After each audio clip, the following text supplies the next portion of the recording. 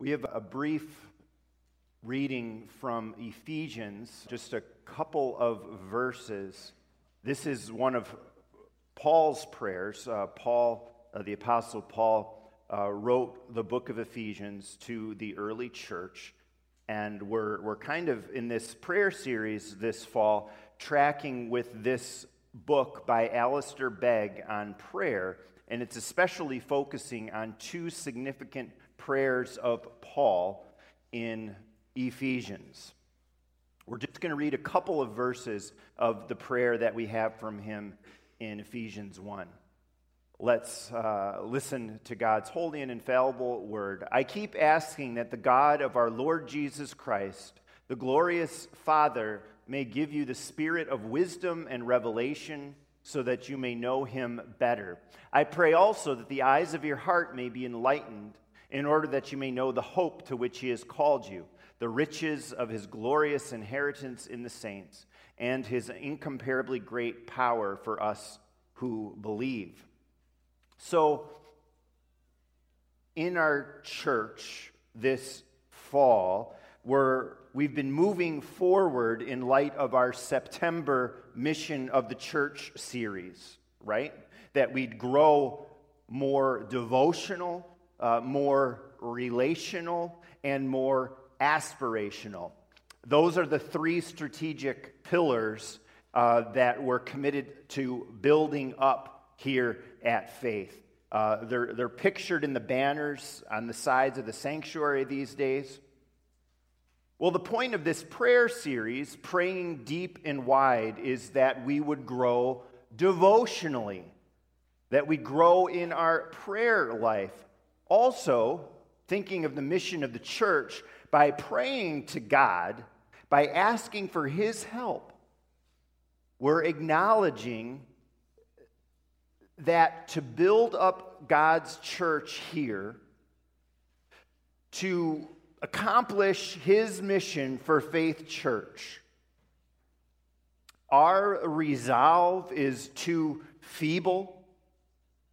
Our own resources are too flimsy, and our righteousness is too flawed. In other words, we can't accomplish God's will and God's mission on our own. And so we acknowledge our great need for him. We ask for his help in prayer, in our lives certainly, but especially we're thinking about our church these days. And so we pray to him to do what he has ordained to do in our midst. And we're moving forward here in this book by Alistair Begg, these two prayers in Ephesians, written by the Apostle Paul, inspired by the Holy Spirit for all Christians since. So far, we've seen the call to dive into the deep end of the pool in terms of our prayer requests, to maybe not care quite as much about more surface and shallow matters like our circumstances, but instead, whatever our circumstances in life, to be praying about the deeper stuff, that we might be serving the Lord and others wherever we are, that in our lives we might be prioritizing God's name, God's kingdom, God's glory. That's the type of stuff that we see Paul praying for and about. And that's going deeper in terms of our prayer requests and our petitions. We also talked about having the eyes of our hearts wide open and not being lulled by the devil to having our souls asleep in prayer and in Christian living. That's certainly what he wants. He wants to lull us to sleep, to get us off track. And so we pray that we would have our eyes wide open as Paul prays in Ephesians. So he says in Ephesians 1 at verse 18, I pray that the eyes of your heart may be enlightened, that's the eyes wide open thing, in order that you may know the hope to which he has called you. So hope today, with Christian hope, we can dig deeper in prayer. Without this hope, it's like you're digging with a plastic spoon in terms of getting to depth in prayer. But biblical hope is like a solidly built, pointed gardening shovel, a spade. I'm not talking about the little hand spade, but the tall spades that you need 2 arms. That's going to cut through even the toughest of ground to dig a perfect hole for planting. And the hope of Christian prayer is a marvelous tool, this spade, because for one, it's grounded in the promises of our God. The way most people use hope is very different from how the Bible uses the word hope. Regular hope, typical hope, is an I hope so hope. I hope the stock market's going to be strong. I hope my health stays good for many years. I hope it doesn't rain for the campout we're planning. I hope the Blackhawks win the game. The way we usually talk about hope is talking about something in the future that we can only guess about and that we really have no idea about whether or not it will happen. Our typical hope is filled with an uncertainty, in other words. It's like a plastic spoon that breaks the minute it receives any type of pressure as it's going into hard ground. But biblical hope, Christian hope, doesn't have this uncertainty. It's strong, it's solid, it's sure, and it can handle tough ground and lots of pressure. Biblical hope is an assurance of realities that we are already now experiencing and will one day experience perfectly. It's secure, it breeds confidence in life, and with this hope, we can even face death. When you go to a secular funeral, you're not going to find the hope that Christians have. And that's why secular funerals can often be more like a party or just like fond memories of someone's life and reflecting on the happy moments. There can be a real avoiding of looking death and the grave square in the eye, because there's a desire and a need to cover up the feelings of hopelessness that are there at a funeral like that. Well, why are secular funerals like that? Why is there hopelessness? Why is there no hope? Well, it's because there's no God. There's no God. If an unbeliever dies, and if the family members and friends are also unbelievers, God isn't there for them. Ephesians 2:12 makes that connection, saying that all of us were once separated from Jesus, without hope and without God in the world. But we read in 4 and 5 of chapter 2 that God came to us while we were still strangers and foreigners and sinners in his great mercy, and made we who were dead in our transgression alive in Christ. He saved us. He raised us up with Christ. No God, no hope. But know God and you know hope. There's hope when you know God, because when we know God, we know his promises, and we can ground our life in them and in him. These promises of God were formulated in eternity in God's plan, and more important even than the creation itself that he was planning were his promises that he was planning for his own people. And then those promises were all written down in his word for us to read and for us to stand on. And in the Bible, we have the record of God's faithfulness from Genesis to Revelation, God's faithfulness to his promises, despite the unfaithfulness of people who time and again break their promises to love and serve him. God's promises are the foundation of the hope of Christian prayer that we have. And so hope for the Christian is not the typical everyday hope. It's not an I hope so hope, but it's a solid reality. It's a tool that the Holy Spirit gives us. God calls us to pray to him in his word. Jesus teaches us to pray. Well, why is that? It's because there's this eternal and created relationship between humankind and God, a covenant relationship. That's his design, a relationship with us. Prayer, talking with God, is at the heart of our covenant relationship. And so to have hope, you need God. And you need to know God. And it just makes sense.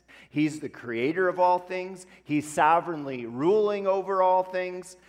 He's almighty, and in relationship with him, knowing him, standing on his promises, that is where hope is found, and that's where it's ground. Now, a little deeper, we can also say that the hope of Christian prayer is rooted in the works of Jesus Christ. It's more than only knowing there is a God and that there's hope in him, but it's having this hope absolutely secure and rooted through the finished work of Jesus Christ. During pretty much all of my teenage years, I lived in Southern California. And you know, there can be earthquakes there, but there's not much bad weather otherwise. Like there aren't tornadoes and there aren't lots of storms. The rare times there were storms and high winds, I recall that a good number of trees would come down. Palm trees, right? They have notoriously sort of wispy, narrow roots that just spread out horizontally.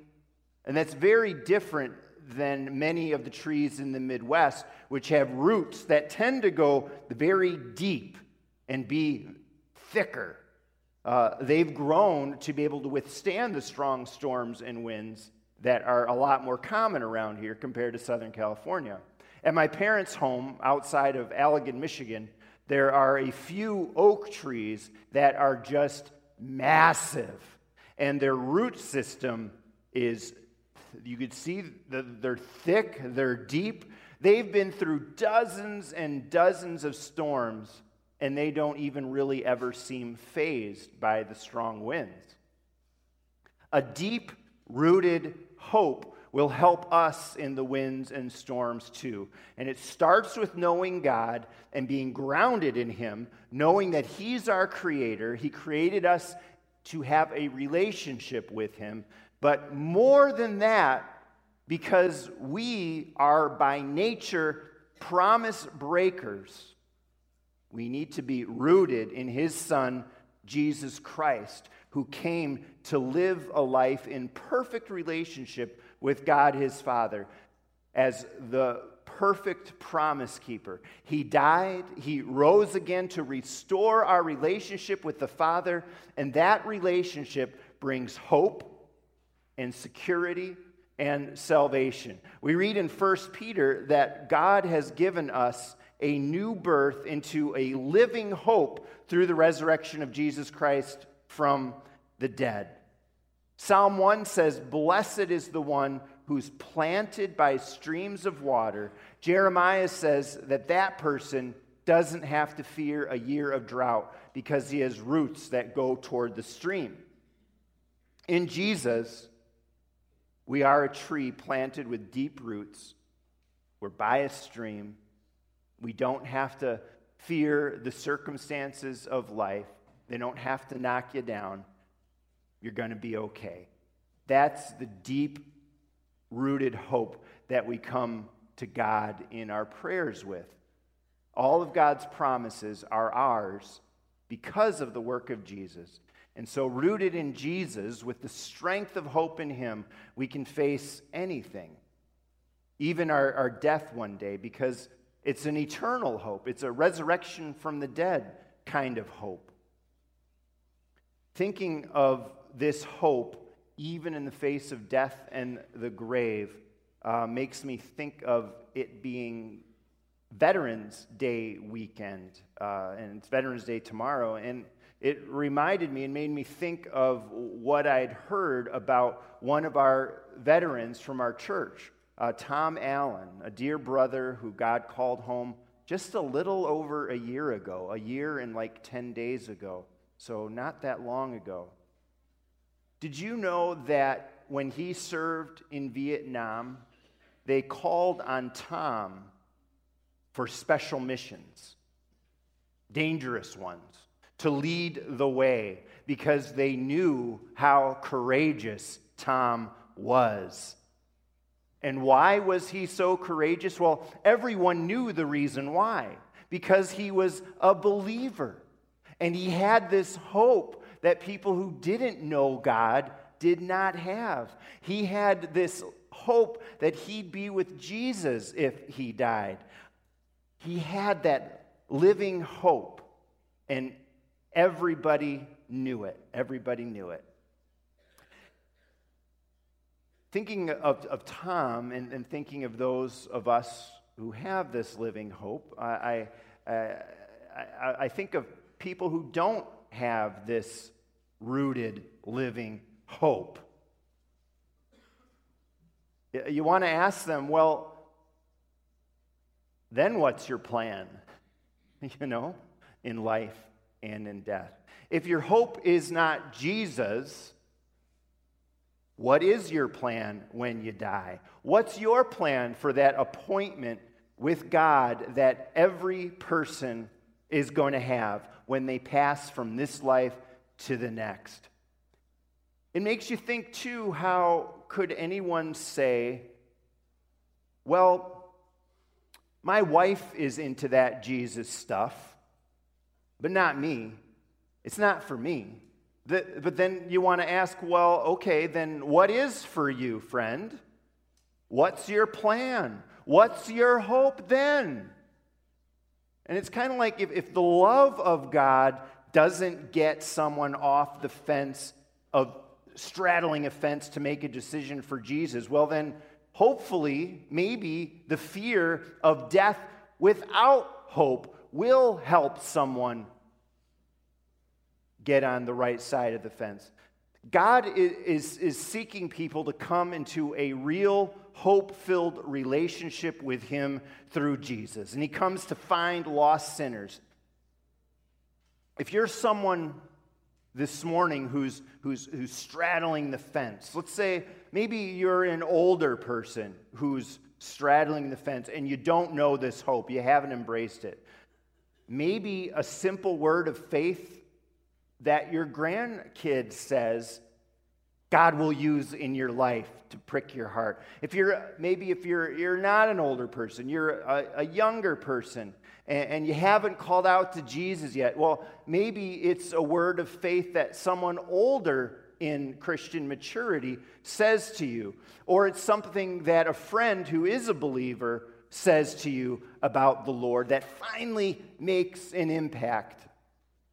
Or maybe someone who's been in grief or in suffering, and you can see that they're so clearly and miraculously well rooted in their storms, and that they testify by just their life, maybe their words too, to the real and trustworthy love and hope that they've experienced all the way through their struggles and storms.